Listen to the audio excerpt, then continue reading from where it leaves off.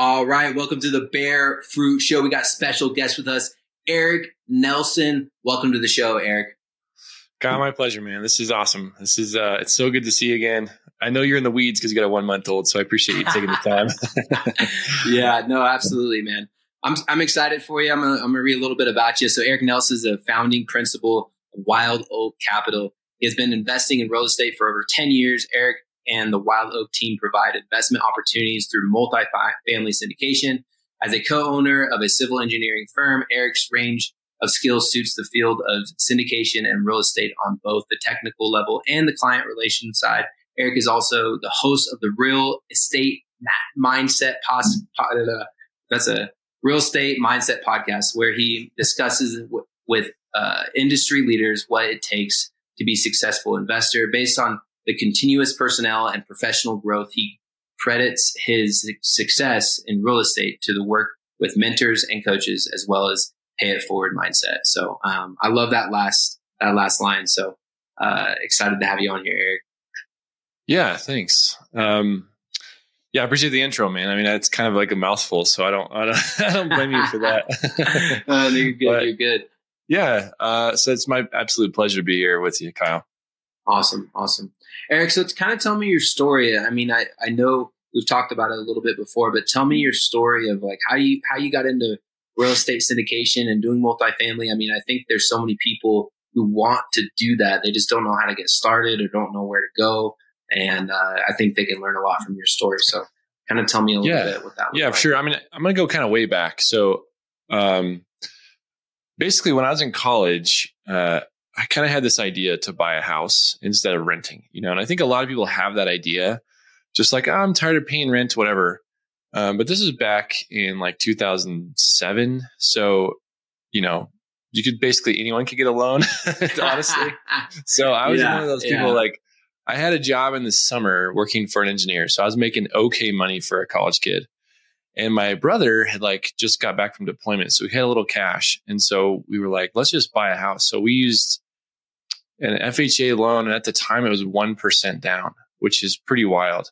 Nice. So we bought this house in college and we kind of rented it out to our friends.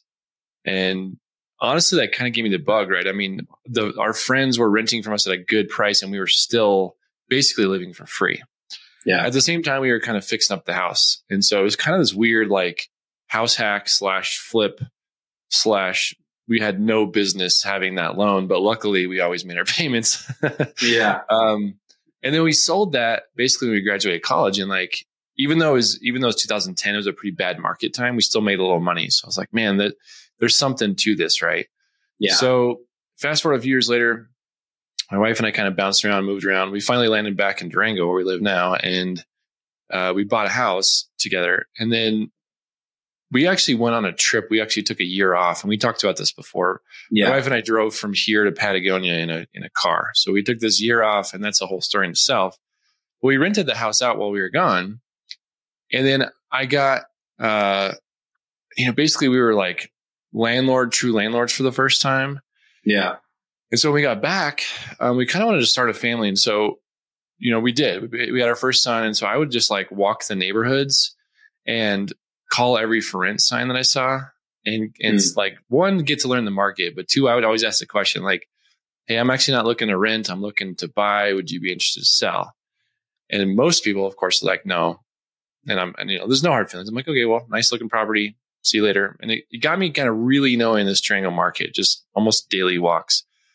Finally, I'm on this walk and I see this woman. I have basically the similar story of the same thing, but basically she agreed to sell her house, which is a triplex. There's a duplex in the back and a house in the front with owner financing terms. And that was pretty cool because again, it was kind of a low down payment. And the best part was we got to keep our old house and move into this new house. So all of a sudden, in blink of an eye, we are landlords to 3 units and we're living in this house. Mm-hmm. I'm like, wow, this, with creative financing, with kind of using, I don't know, basically again, creativity, you can get into this stuff, right? So yeah. After that, we started to grow a little more. We partnered with our father-in-law, who's, my parents-in-law are amazing people. And so they basically had trust in us and said, okay, buy another one. And so we used basically their capital and our kind of hustle to get another rental property. And then after that, I have a very similar story with a sixplex in town. Same story, walking my kid, saw this kind of multifamily property-ish in Durango. This gentleman had, he's like actually putting an old for rent sign out in the yard. It was like faded. It had been used so much, over the years. He'd never changed rent. Someone moved out. He just put the for rent sign in the yard. That's only advertising he did. Yeah. Nothing online. It's just a sign in the yard. And luckily Durango's market's so hot that it works. Right. So anyway, so I approached him the same story and I was kind of like, yeah, I'd be interested to buy. And it's really funny too, because, I think that house, I know what that property is worth 1.2 million, let's say at the time. And he was like, well, yeah, I'd consider selling, but I'd need like $1 million. And he threw out $1 million as if it was like totally unachievable. And don't get me wrong, $1 million had me losing sleep, right? But sure, it's a ton of money. But I was like, okay, let me think on it. So then I gave him a few weeks, called him back, and I was like, well, I think we could do $1 million, but we would need an owner financing. And I kind of looked up the property. I knew he had inherited it and he owned it outright. Yeah. So he's like, well, what's owner financing? So I kind of explained a little bit what it looked like, some of the benefits for both parties. One thing I like to say in an owner financing situation is like, look, even if we default in a terrible situation, guess what? You get your property back. Exactly. Yeah. And you've gained this income the whole time and probably we fixed it up. So that was basically the start of my real estate journey. Then what happened was now all of a sudden I'm a landlord to like 11 people and we're out of money. I was like, well, what do I do now? And so I met a friend of mine I'm actually having lunch with him today. He's still kind of my mentor and he was doing the syndication thing. At first I was like, that's not for me. Like, I don't want to have a bunch of investors. I don't want to deal with, bigger properties. But after I kind of learned about the process and I kind of like built my own kind of framework around how I wanted to do it, it actually is perfect. So essentially what we're doing is we're grouping people together to buy these buildings. Then we fix them up and we have this like people first motto. So we never kick people out and we really want to treat tenants with the utmost respect. And I think landlords get a bad reputation, Yeah, that's true. So yeah, it's true. And it's unfortunate. And so with that, basically what we do is we increase rents. And of course that comes with an increase in property valuation. So our investors are making money, we're making money, and the tenants get a way better place to live and better treatment. So it's kind of this win-win-win, which I really love. So that's kind of the long story of how it came about. Yeah. I can get way more into syndication, of course, but that's essentially like the path to getting there. Yeah. Yeah. And so when did was it when you met that mentor that you were like, hey, at first you said this isn't for me, but then you kind of realized like, this is for me. Did you kind of frame it in a different way to make it for you? Or was it just the realization of like, hey, this is how you do it? What was kind of that? I think part of it was maybe like fear of the unknown was one, and two, of just like fear of letting go of control. So one thing I was a little bit fearful of partnerships because, I had kind of built this like system of creative financing and I was managing it myself. And plus I was doing all the work myself. Looking back, I'm glad I did it, but I was just spending an enormous amount of time fixing properties, talking to tenants, all the stuff that comes along with management. Yeah. And now that, once I basically got educated, I was like, oh, actually syndication isn't that difficult. Honestly, it's not. No. You have to have an investor base and you have to build trust with your investors. That's the hardest piece, right? Is to prove that you can do this. But your attorney puts together all the paperwork. There's all these programs and systems in place. If you go to our website, you literally click invest now. If there's an offering and we know you, we have to have a conversation, make sure we're a good fit. But like you literally do everything in one place. You sign all the paperwork. There's even wiring instructions right there. So it's incredibly easy. So the system is set up fairly simple. So it was kind of like fear of the unknown. It was a huge piece, right? I'm like, actually, it's not easy, but it's not that challenging either. And the other thing is like, once I learned what the returns were and the risks for investors, I'm like, I am all in. These, real estate, at least in this format, has outperformed the stock market enormously. Then if you bring in taxes, because you're a true owner, right? So you own a portion of the property. You get a depreciation. You get all of these tax benefits it's deferred tax, but it's still a huge benefit to people. So tell me what you mean by like it's outperformed the S&P or just like the stock market. Like what do you mean outperformed? Because I think I don't disagree with you, but I think there'd be a lot of people who do disagree with you based on just what they know. So help me understand that a little bit. Yeah, I think if you kind of like, all right, let's step back and look at the full picture, right? So a couple things. One is I think most people sort of forget about taxes and fees. So like, let's say you have a traditional 401k at your work. Okay. Let's say you have an employee match even. They're sort of giving you essentially free money. Your money is going into this account, but the struggle is you can't touch it until a certain age. So if you try and grab that money, you pay an enormous fee or you pay an enormous pile of taxes or both. So you may be sort of building this kind of wealth over time. So I guess there's a lot of ways to look at it. Now, I'll just say percentage wise, just straight up. Let's say the S&P has done 8% over the last 50 years. And I don't know the metrics. I don't really watch the stock market. It's probably in that range. A real estate investment like this annualized is going to be more like 16 to 20. Plus the tax hit on that is long-term capital gains is somewhere in the 15% range, which you can defer until you sell the property. So the entire time you own, you don't pay any taxes. Usually you're showing a loss. Yeah. Then when you sell, you're going to have to capture that, of course, but it's around 15% for most people. That's a pretty darn good tax rate. So when you say, okay, I'll either invest my own cash in the stock market, then I'll take it out. Chances are you're paying ordinary income on some of that, or you're paying short-term capital gains. Either way, huge taxes. Yeah. Then, let's say it's in a 401k. Again, you can't even touch it. No. The other thing is maybe you have a self-directed IRA or 401k. There's still a ton of rules, right? So you can't use leverage. Yeah. So there's just a lot of benefits to real estate. And I don't pretend to be an expert, but I will say with certainty, in this type of investment, in this type of structure, it's going to outperform. Generally will outperform the stock market in a less risky way. That's my opinion. The other thing is, me, you can drive to that property and look at it. You can go inside of some of the units.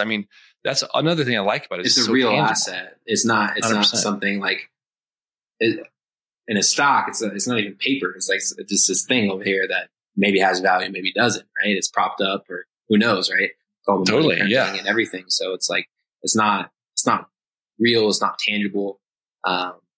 It's just it's an interesting thing. Do you even have like a 401k or like I do, but it's like $5,000 or something. It's not like it's so little because I've taken everything out of it, Yeah. I think mine. The reason that part of it is just because I truly believe in what I'm doing. Right. So I'm investing alongside the investors. And I think people like to hear that too. Like, look, my money is going in on the same side as you. I'm getting the same earnings you are on that side of the transaction. And I believe wholeheartedly in what we're doing.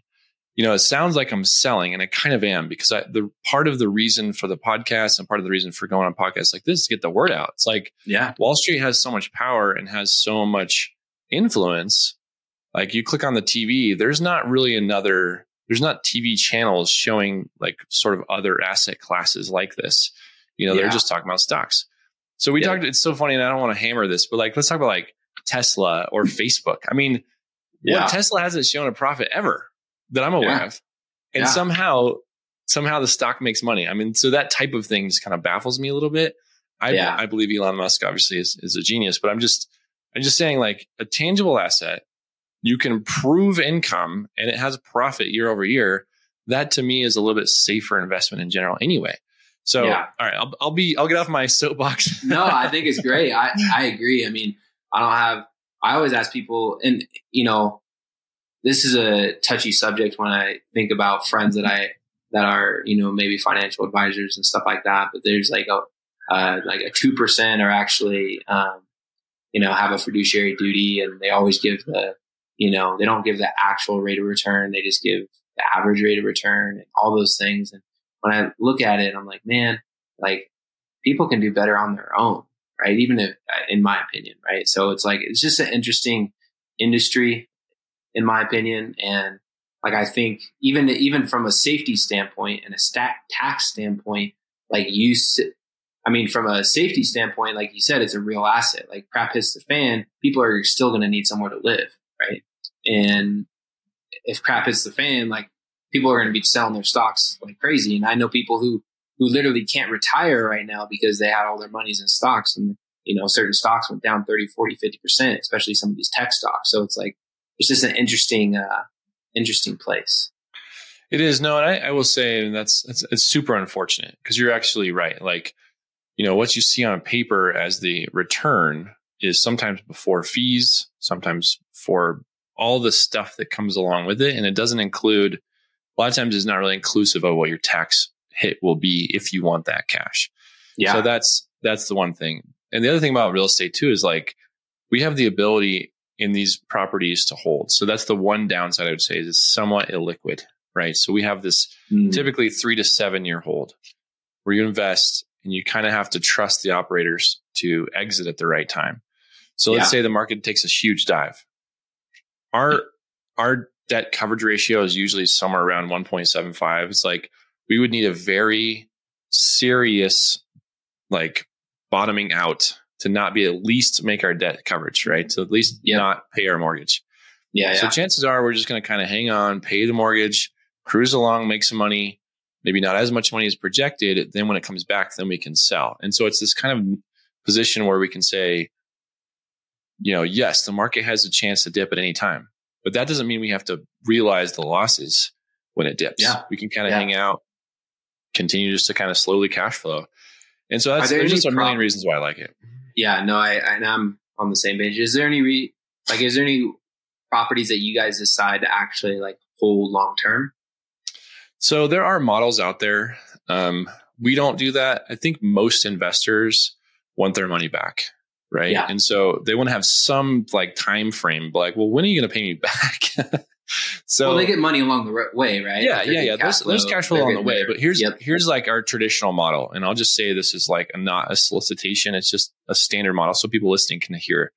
Let's say you invest $100,000, which I like to use a number because it's a round number. I'm not suggesting that's our minimum investment, but $100,000, you're going to get loosely $6,000 to $7,000 every year on that investment. So we usually have a 7% preferred return, which just means you're going to get $7,000 year over year before we get paid a dime. So the operators don't get paid anything until we hit that 7%, which is kind of nice too. So you get about that year over year.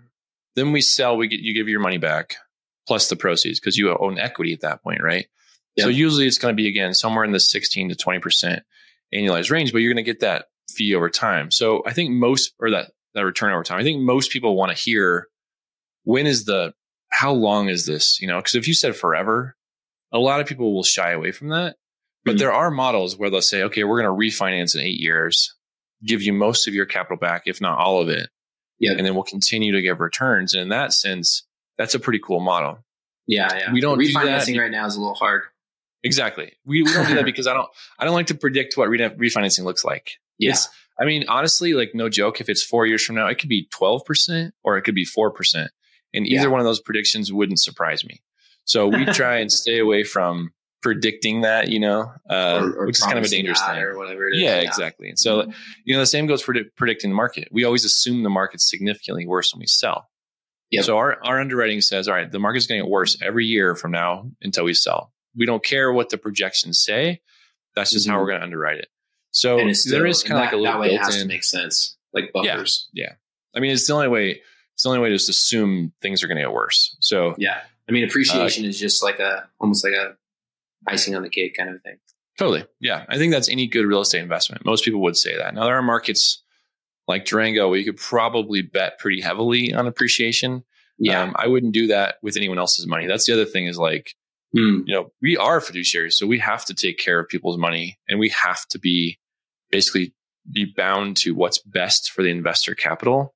Yep. And so in turn, that's basically what's best for the property, right? What's best for the business. So I think there's a lot of benefits to it. I think I've kind of like smashed this into the ground of like how much I believe in it, but I appreciate you letting me like go at it for so long. No, it's good, man. I enjoy this stuff, and just almost like rehearing it, relearning it, and all that kind of stuff is great. And I think that's almost like if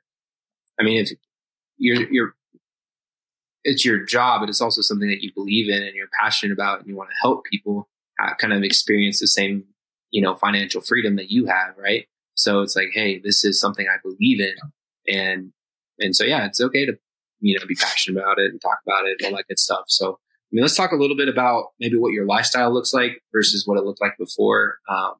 And I know you're still hustling and still making things happen, but like how old are you, Eric? I'm 38 now. 38. Yep. Yeah. So you're 38 and you have a decent, you have a pretty good lifestyle for, a 38-year-old. So, tell me a little bit about that lifestyle and the things that you get to go and enjoy and do and stuff like that. Yeah, I think one thing I'd love to touch on, and I hesitate to like even bring this up really because it will sound like maybe bragging or something, but it's something you and I share in common is like I had a large portion of my life was in mission work. And so I spent a year traveling the world similar to you doing some missions, and it really transformed who I am today. And so I love to give back. I love to give back to, causes that we find close to our heart. So that's a huge part of the money that we make is giving back to people that are doing the things I did. Right. Yeah. The other thing is like, I love to volunteer. So I'm on the board. I'm the vice chair of the board of the Boys and Girls Club here. And I love that cause. I mean, they're like, it's such a cool thing. And I just love like, I'll just say I love kids, man. They're so fun. They're like so full of energy. And so it's kind of cool to be part of that organization because they do a huge service for our community and most communities where they're in. So that type of thing is like one portion of what I get to do with now more of my free time. So I used to, own an engineering company and I'd spend 45 hours a week just kind of cranking away. And that's really what catapulted me into this. Hey, I don't want to do this forever. I don't want to be clicking this mouse forever. So I still do engineering. I still do a lot of septic design because I love it. Yeah. Oddly, people kind of make fun of me because I love doing septics, but I'll probably do it for a while because I really, really love it. But I've stepped away from any other engineering and focusing on real estate. And so what it's done is freed up time. And so our passions, my wife and I's passion is travel. I was interestingly looking at our budget before this and I was like, man, we spend a lot on travel. But what happened was it made me smile because I'm like, this is what I want to spend my money on is even if it's a camping trip, right? Like we went camping in the sand dunes last weekend. That's what I want to spend our money and our time on is just hanging with kids, showing them parts of the world. Again, we love outdoors and we love travel. So if we're spending our money on those two things, that like is what gets me excited. So that's really kind of our lifestyle. And I shared with you, we're headed to Phoenix this weekend and like, that's so fun for us too. It's like hanging at the pool. We love hiking in Phoenix, like granite hikes we get out. I don't know. Anyway, so I kind of went on a ramble there, but that's really our lifestyle. It's good. It's awesome. I mean, you guys get to travel around and show the kids the world and all that kind of stuff and give back, which is amazing. And I love that, we have similar, I feel like it's similar heartbeats and a lot of the same things. So it's super awesome. I think a lot of people listening are going to, naturally be like, we need to go check out this Eric guy. So tell me a little bit about your missions and what that looked like.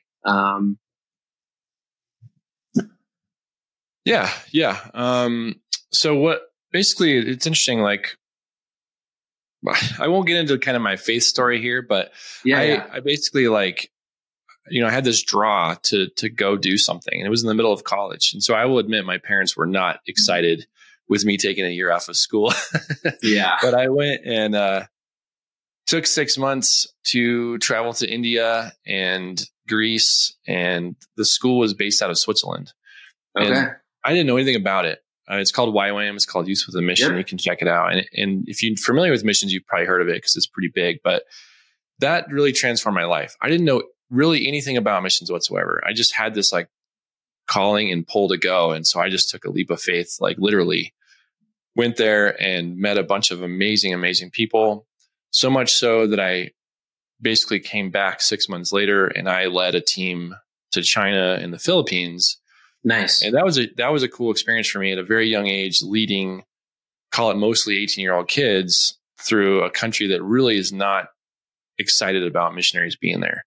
Yeah. And it also gave me a really cool perspective of what missions are. And so again, I'm not going to go too deep in here, but I do think that there is, I don't want to say right and wrong, but there is a helpful and hurtful way to be a quote unquote missionary from my perspective. Yeah. And I learned what it is to be more helpful, right? And it comes from just a total place of love. It's, here's what I believe and here's why. I'm here for you. How can I love you and help you? Or vice versa, help each other, right? Yeah. How can we learn from each other? So that was basically like transformed who I am. Is it's not an I'm right and you're wrong. If you know, that's where I think you get a little dangerous. It's more of a here's what I believe and here's why and how can I love you? And that really is like the heart of, in my opinion, good missions. And I had a friend of mine on my podcast. He's still a missionary to this day, and we met back then, and it's so cool to hear his story. And the way he talks about it just blows me away. I mean, he's like, I'm here to learn. I'm here to like be a shepherd and, you know, just hang out with these people and learn from them. And it's a really cool way to look at it. But it basically did transform who I am for sure. There's no doubt. Yeah. Yeah. I mean, just even the way you run your business as far as like putting people first and not kicking people out of, you know, all of that kind of stuff, I think kind of comes from your heart, from doing mission work and stuff like that. And I think that's amazing. And it probably helps you to see the world in a different way, you know, through a different lens. And I think that's amazing. So I love that part of your story. Tell me, so the Bear Fruit Show, it's all about like, you know, the concept of like, I had a mentor once tell me like, go find somebody with fruit on the tree and learn from them and let their ceiling be your floor. And I've done that in every aspect of my life. And it sounds like there was somebody that you had mentioned a little bit earlier. You're having lunch with them later today. Who was that person that you were able to learn from that kind of catapult, almost like shot you out of the cannon almost to get you to where you're at a lot quicker? For sure. Yeah. I think if I had not, so his name is Jens Nielsen. You can Google him. His company is called Open Doors Capital. And so he's like kind of a coach too. And so, you know, he basically helped me open my mind to those things I was talking about before. It's like, why was I afraid of partnership? Right. And why was I afraid of the unknown?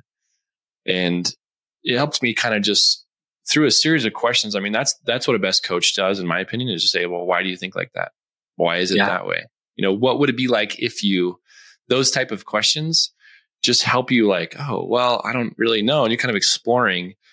And then it was cool too, because he had done what I wanted to do. So to your point, like once I learned, oh, syndication is this very possible, very achievable thing, you know, I started going after that. And he was like, yeah, I'll sign on your first couple deals. I'll help you kind of like get into this world.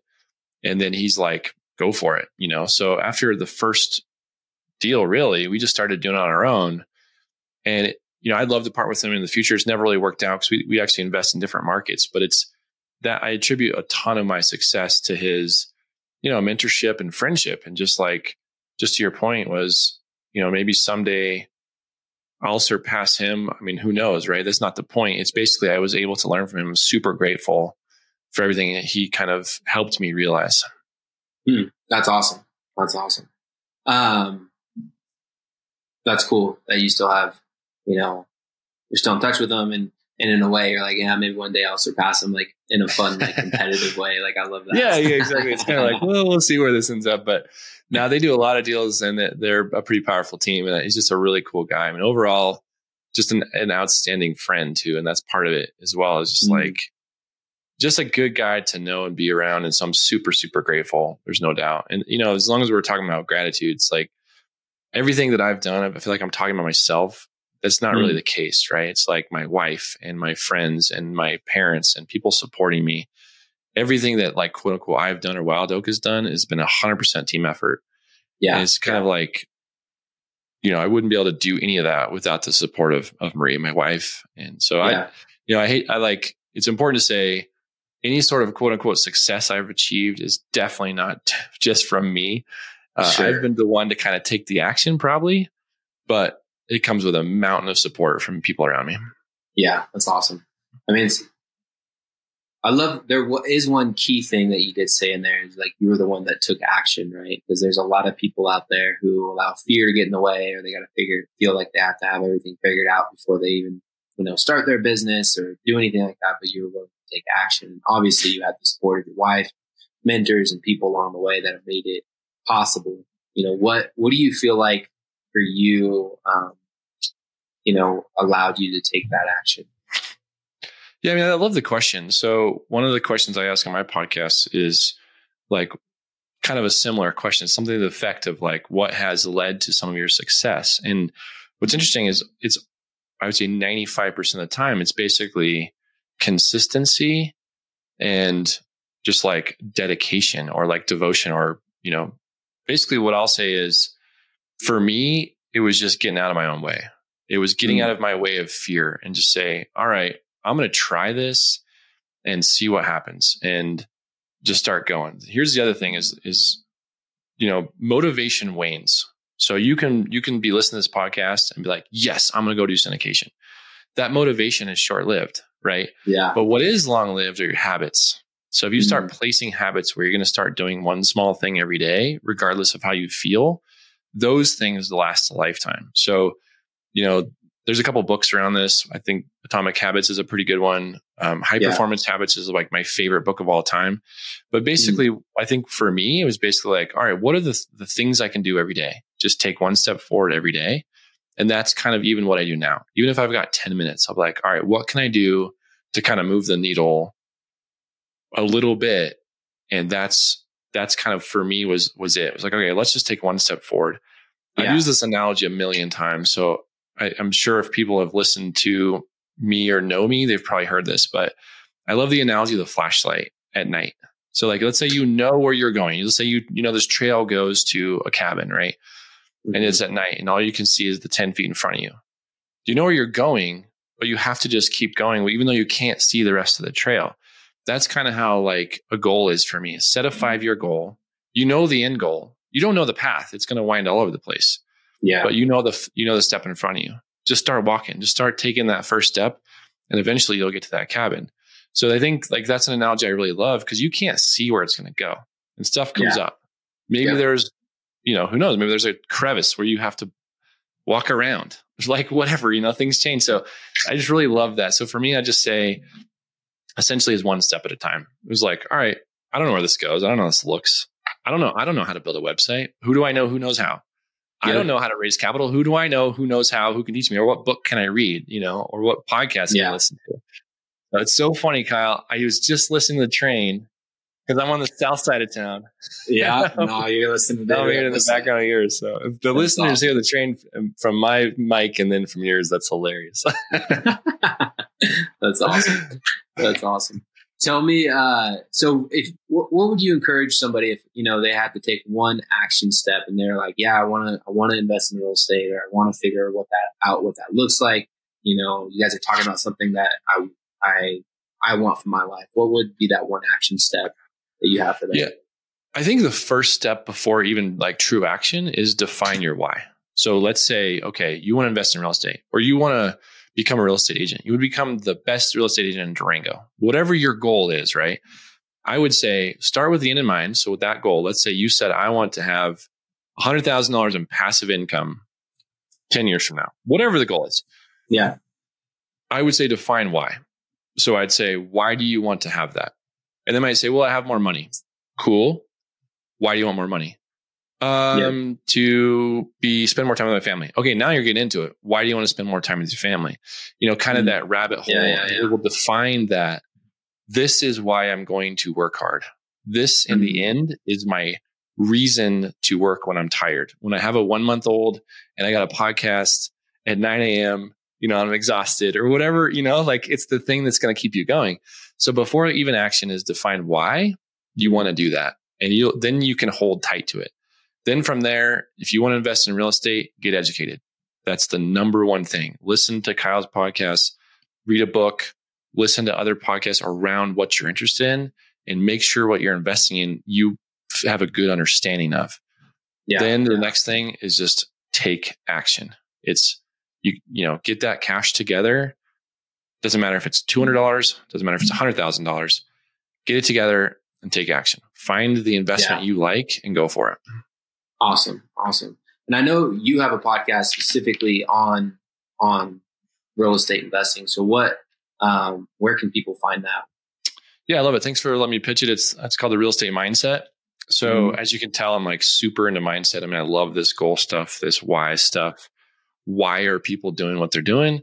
So you can check it out. Real Estate Mindset. It's on every platform. I definitely focus on syndication, but I have all kinds of guests on there and we talk about all kinds of stuff. So hopefully people can check it out. Nice. Awesome. And then, where can people find you, Eric? Like if they're like, hey, I want to, I have some money and I'd like to try to figure out how to, invest it. How do I know if it's enough? Maybe it's a doctor or a surgeon, or a dentist, or, somebody who's got money under the couch, or 401k they should pull out. Where can they find you? Yeah. So first of all, I'll say we've had all walks of life invest with us. My closest friend from my growing up is a teacher and he invested with us. So you don't have to be super wealthy. That's kind of the one thing I like about it. We have a minimum investment of $25,000, which is a lot of money, but it's kind of an achievable number for lots of people. Yep. It can't be your last 25, right? We want to make sure you have a rainy day fund, but I like to say that distinction because there is this sort of thinking around, I got to be rich.